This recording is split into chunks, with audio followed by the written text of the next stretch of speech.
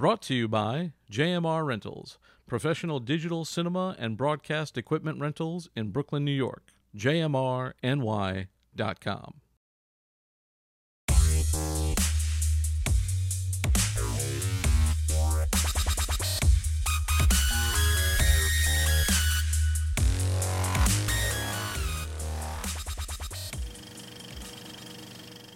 Hello and welcome to No Rest for the Weekend. I'm Jason Godby, and joining me via Zoom today, you know him from his numerous television and film roles, including The Blacklist, Couple of Guys, and Slapface, Mr. Lucas Hassel. Welcome, Lucas. Thank you so much. I'm honored to be here, and well done for saying my name correctly. Thanks, man. It's great to have you. We were saying before we rolled, you've been mentioned on the show a couple of times. Both Deborah Markowitz mentioned you recently, and then even more recently than that, Jeremiah Kipp talked to us when he was talking about Slapface about you, and that I think is a really interesting thing to talk about. So I want to talk about that with you. Sure. But first, I want to talk to you about you. So, how did you get started with filmmaking and acting? What is your origin story? Well, I guess my origin story is I had a very, like many of us, creative elementary school teacher who was into theater, putting on pieces with all the kids, and we played multiple parts. So ever since I was a kid, I had an interest in sort of the creative side of things. And when I was finishing high school, there was a well-known writer in Denmark, where I'm from, who happened to come see our high school play and came backstage and said, I think you should think about maybe taking acting seriously. And up until that point, I really hadn't. But started taking some private lessons while I was finishing high school. And after my senior year, I applied to get into Trinity College in Dublin, Ireland, who had a very good sort of theater school. Flew over to audition and got in.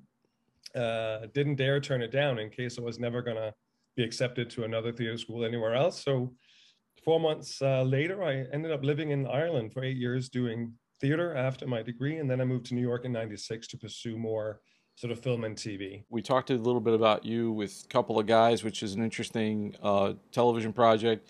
I know that you were also on The Blacklist recently. And then Jeremiah mentioned you with Slapface.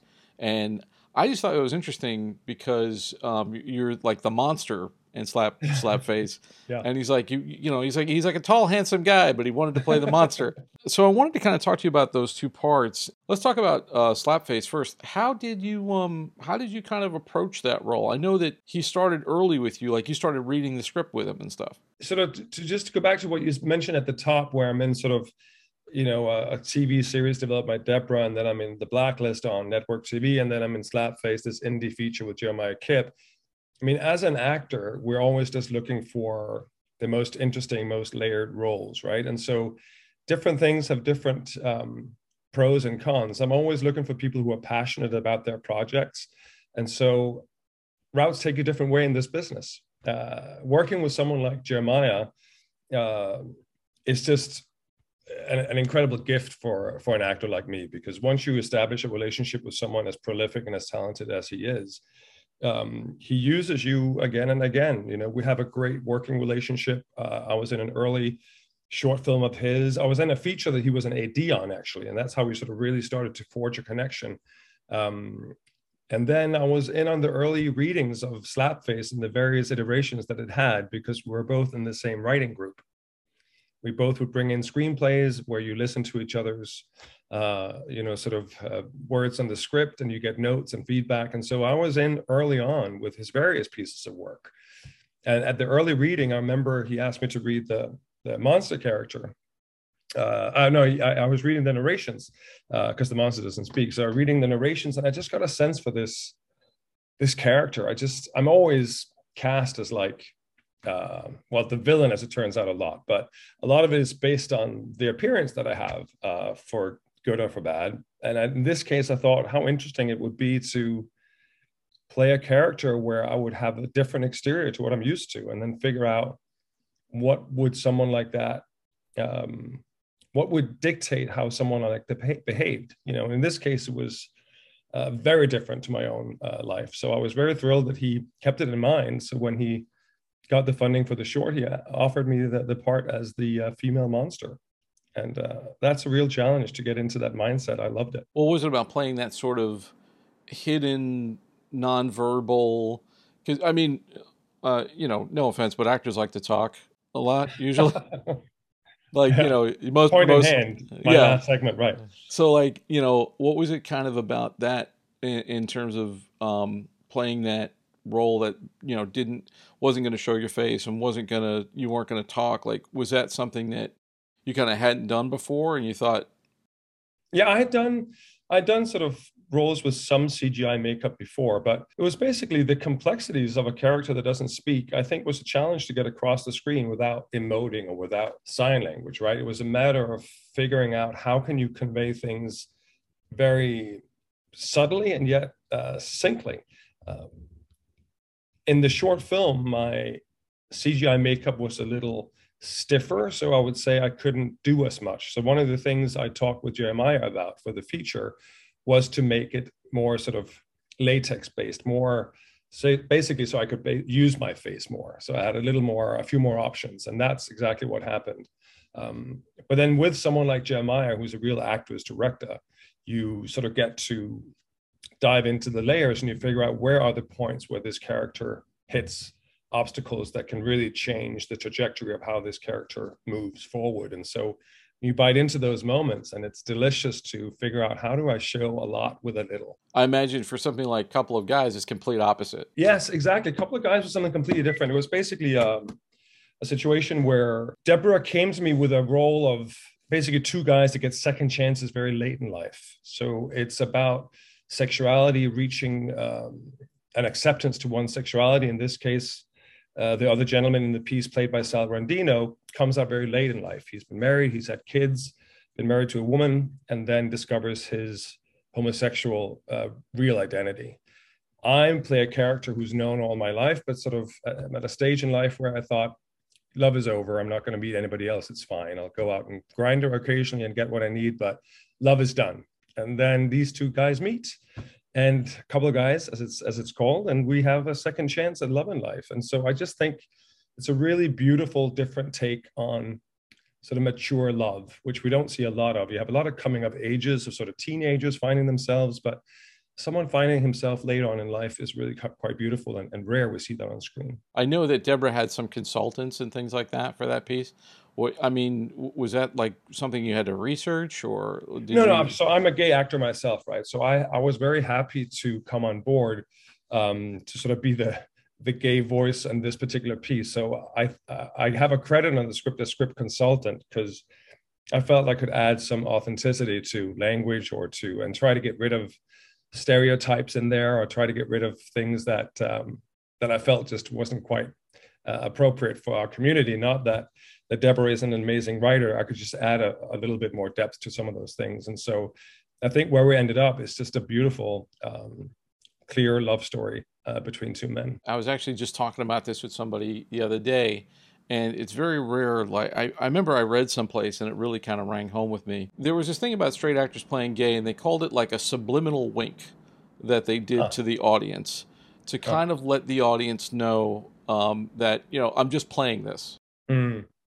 And I remember when I saw Hugh Jackman in Boy from Oz, and I was like, "Oh my God, Wolverine's gay!" Like, it just kind of, like, I mean, he was so good in that part because there wasn't that, and I didn't realize that's what it was. Right. So, I mean, have you encountered that? And like, how do you kind of, if you're playing with somebody, and you're, is that something that you can help them overcome, or is that something you've seen kind of thing? Well, it's a very interesting topic. I mean, I remember recently there was a lot of ado about Benedict Cumberbatch playing a potentially homosexual cowboy on The Power of the Dog, and just today there's all this news about Sam Elliott saying that the Western is nonsense because it's full of homosexual innuendos. So whatever, Sam Elliott, I'm telling you.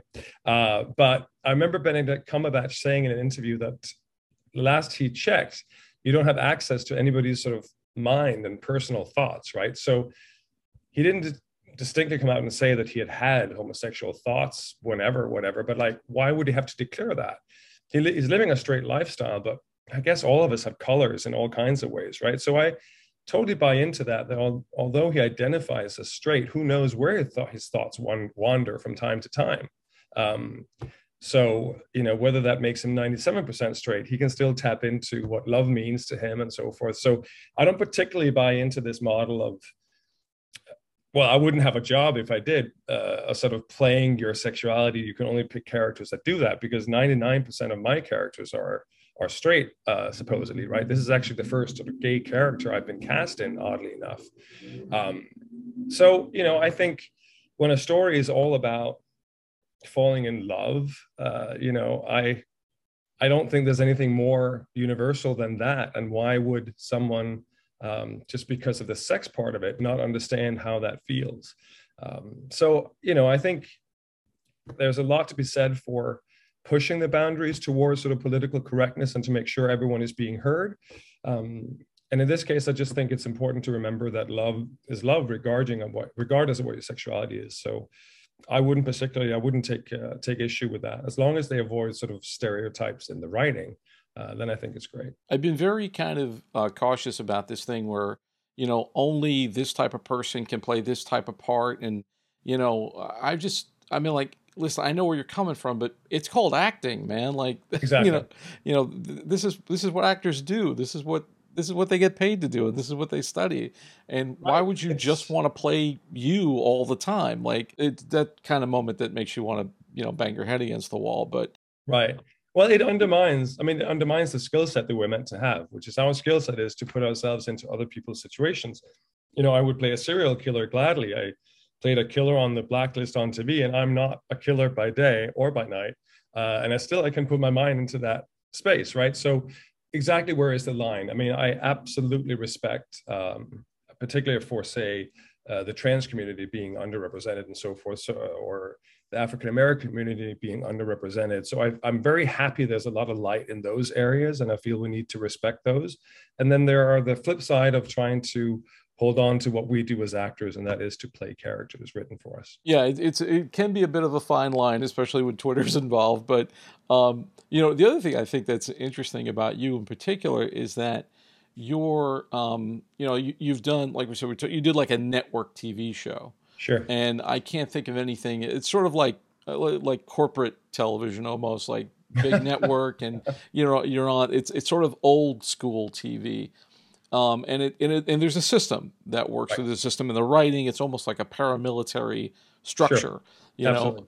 But then you've also done these like an indie series and an indie film. Right. And I always ask people, what was the difference in experience for you going from, a day of work on the Blacklist as opposed to, a small series like Couple of Guys or Slapface?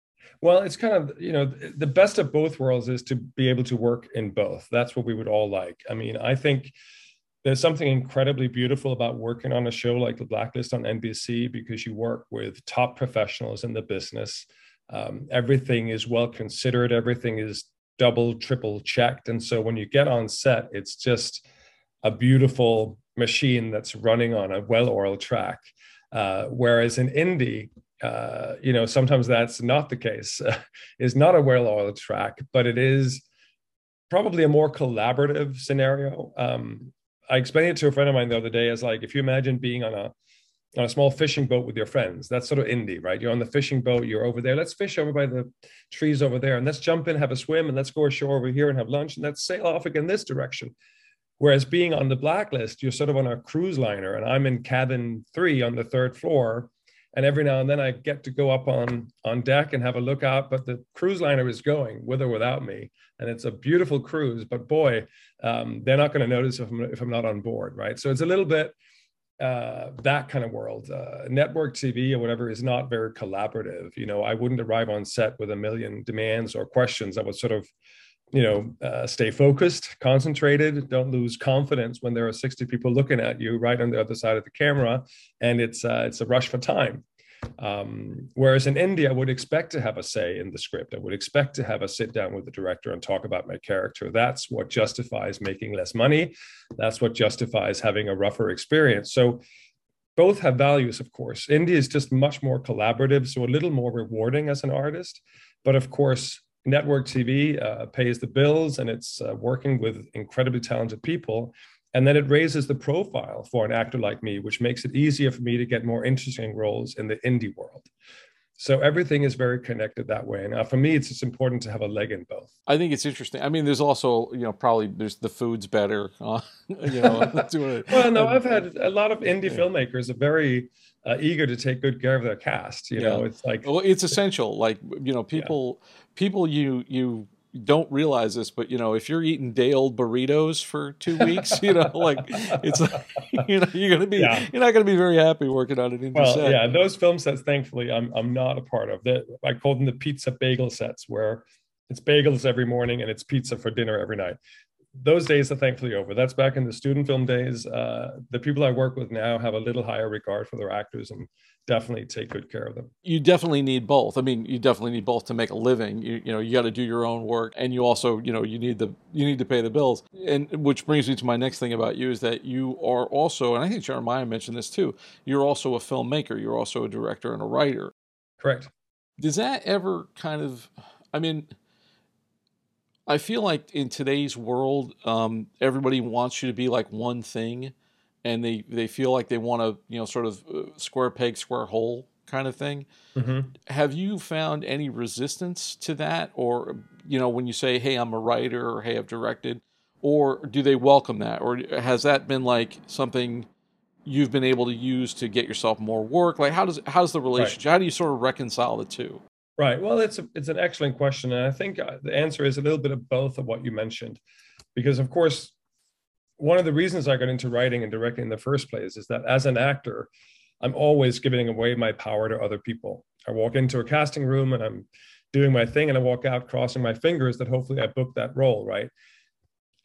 Writing is the first step in taking some of the power back, taking some of that creative power back that I constantly give away to others. And then directing what I write is the ultimate power over my vision. So that is incredibly empowering. So once I realized that I was a good writer, it was just about leaning into that. And then I've honed my craft over the last 14, 15 years. And I think I'm a better writer now than I've ever been. I'm very pleased with where I'm at. As a filmmaker, it's basically about keeping that vision intact. I would love to direct all my own pieces. But I'm relatively inexperienced as a filmmaker. I've done sort of 3 short films, and I'm in the process of trying to get my feature underway. I have some good people helping me make that happen. So let's see if I can get my first feature filming this year. But other than that, I have met some difficulty being a sort of hybrid of these formats, mainly from representation standpoints. I have an acting manager and an agent, and many people, because I won the Screencraft Fellowship, the Cinestory Fellowship, have tried to get me writing representation. And that's been really tricky because a lot of managers or agents for writers are looking to send you out to pitch for shows. They would send you an IP, a book or something, and then say, well, this production company is looking for 5 writers to pitch what they would do with this book. That's not the work I'm looking for. I'm not looking to replace my acting career with a writing career. I'm looking to enhance my acting career with the writing I do and directing what I write. So that's been tough for representation to take on because they're looking to make money, of course. And so having someone come in saying, well, you're welcome to pitch my scripts, but I'm not looking to be hired in a room for a TV show, a writer's room, or I'm not looking to pitch for studios about your book that I'm asked to adapt. I write original screenplays, and unfortunately, in today's world, original screenplays are not as much in demand as they used to be. A lot of the stuff produced out there is based on intellectual property, which means adaptations, and that's just not what I'm interested in. So, and so that's the conundrum. So, to answer your question, I've experienced both sides of that coin. I wouldn't call it a failing of the industry, but I think in many ways as creators too, we're kind of expected to be, like people look at me and they go, "Oh, you're the podcast guy." And it's like, I do all this other stuff too, and I think we kind of underestimate people in that way. That's a very good point. And I see it in acting roles I'm being offered, right? And of course, it's an avenue you go down. So on the blacklist, I'm a bad guy, and I've been cast as a bad guy in many things before. I'm a monster in Jeremiah's film. I've been in the Black Room in Natasha Henstridge. I play a crazy person, and Art of the Dead with Tara Reid. I've been all kinds of bad guys. So once people see you as the bad guy, of course, well, they go, well, that's what he can do. But then enter from the left, people like Deborah Markovich, who knows me personally, privately, and she sees me as someone, a very normal guy and a couple of guys with a normal emotional life and is not out to kill people, and gives me a chance to act in a couple of guys, right? So the more people you know behind the scenes, the more your casting opens up, of course. In terms of things that you have planned for the future, things that you want to do, I mean, what it seems like you're talking about is kind of maybe making your own independent films, and trying to get the word out that way, because you want to direct and write, but you also want to act in these things. Were these vehicles for you, or are you just kind of like, oh, you know what, I wrote this, I could probably play that part as well? Well, I think in those cases, I mean, the short films I've done, I've also played the leads in. And honestly speaking, it's just one less thing to worry about. Creating a film production is so much work. There's so many spinning plates you're trying to get together. And knowing my own skill set and having written the scripts where I know exactly where my character is coming from and the tone that I'm looking for, that's not a problem. I'm not distracted by taking off my acting hat and putting on my director's hat on set. I'm very prepared for that. So to me, it's just a benefit that I know I'm able to do both.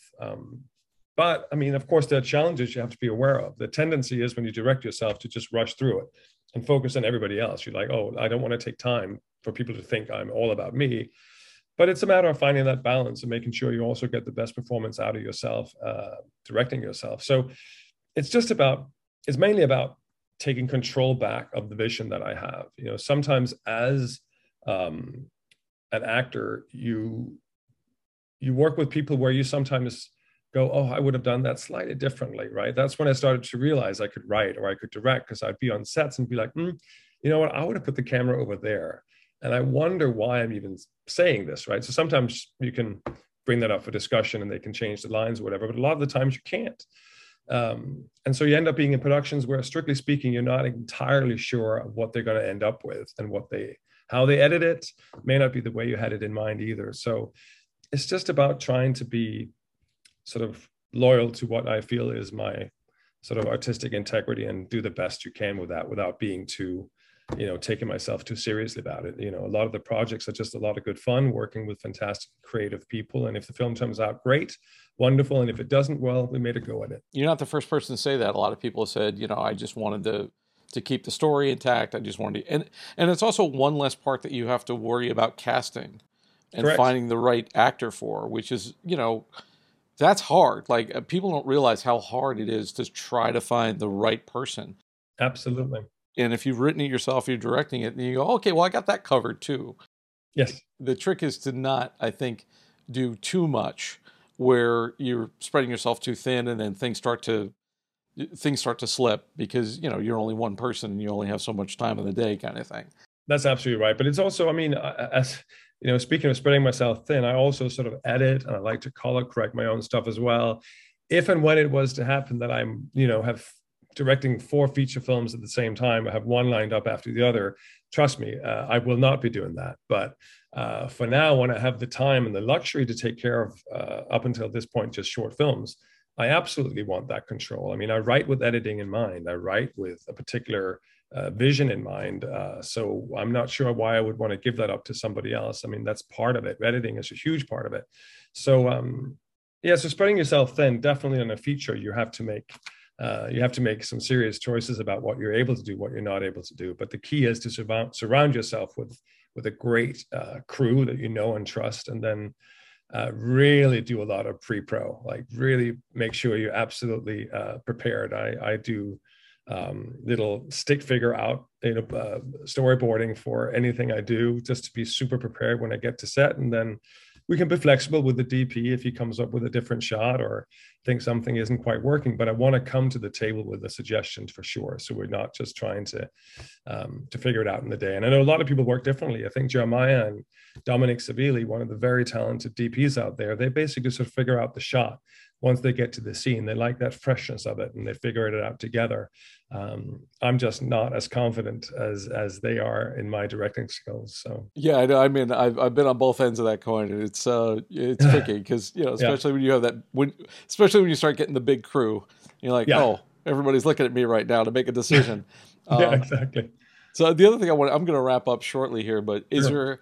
do you have anything else you want to talk about in terms of upcoming projects, stuff you have coming out, stuff you Well, can talk about? Maybe I don't know what you have that yeah, you. there are a few things I can't talk about, but I can talk about a few projects coming up. I just filmed a Western opposite Brandon Routh and directed by Miles Klahesi, which is super cool. We filmed out in -degrees in the middle of Montana, super hardcore, but a ton of fun. That's going to be distributed this year at some point. I'm about to shoot a film which is a sequel to a successful sort of festival feature called Live Scream. The sequel is called Live Screamers, and we're going to film that in Charleston in April with a super talented young female director who I've had my eye on her for a long time. So look out for that later on this year as well. So yes, a lot of good projects happening currently. And then I'm trying, as I said, to get my own feature underway. So we are having meetings almost daily about that currently, and we'll see if we can make it bigger budget, which demands celebrity names. I'm not such a big fan of that, or keep it smaller, and then we can cast a bunch of unknowns that are very talented and just not worry so much about the bottom dollar. Very cool. So for people who want to follow you, know more about you, possibly stalk you online, where can they find you?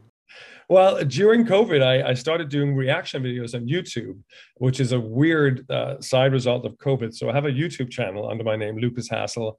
Has about 34,000 followers at this point, which is great. A lot of fun we're having with that. I'm on Instagram, Lucas Hassel, with a K, one L in Hassel. I'm on Facebook. I have a page there and stuff. So, and Twitter.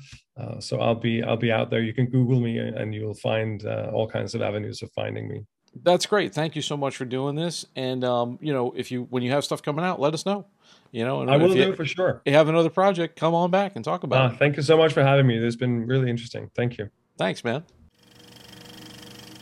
And that's all the time we have for today. Thanks so much for taking this trip down the rabbit hole. For more of our content, including our movie reviews, visit our website, norestfortheweekendpodcast.com. Don't forget to like, rate, and subscribe on your favorite podcast app. And you can subscribe on YouTube, youtube.com/getbehindtherabbit. I'd like to thank my guest, Lucas Hassel, and our sponsor, JMR Rentals. For Behind the Rabbit Productions, I'm Jason Godby. Thanks for joining us. We'll see you next time.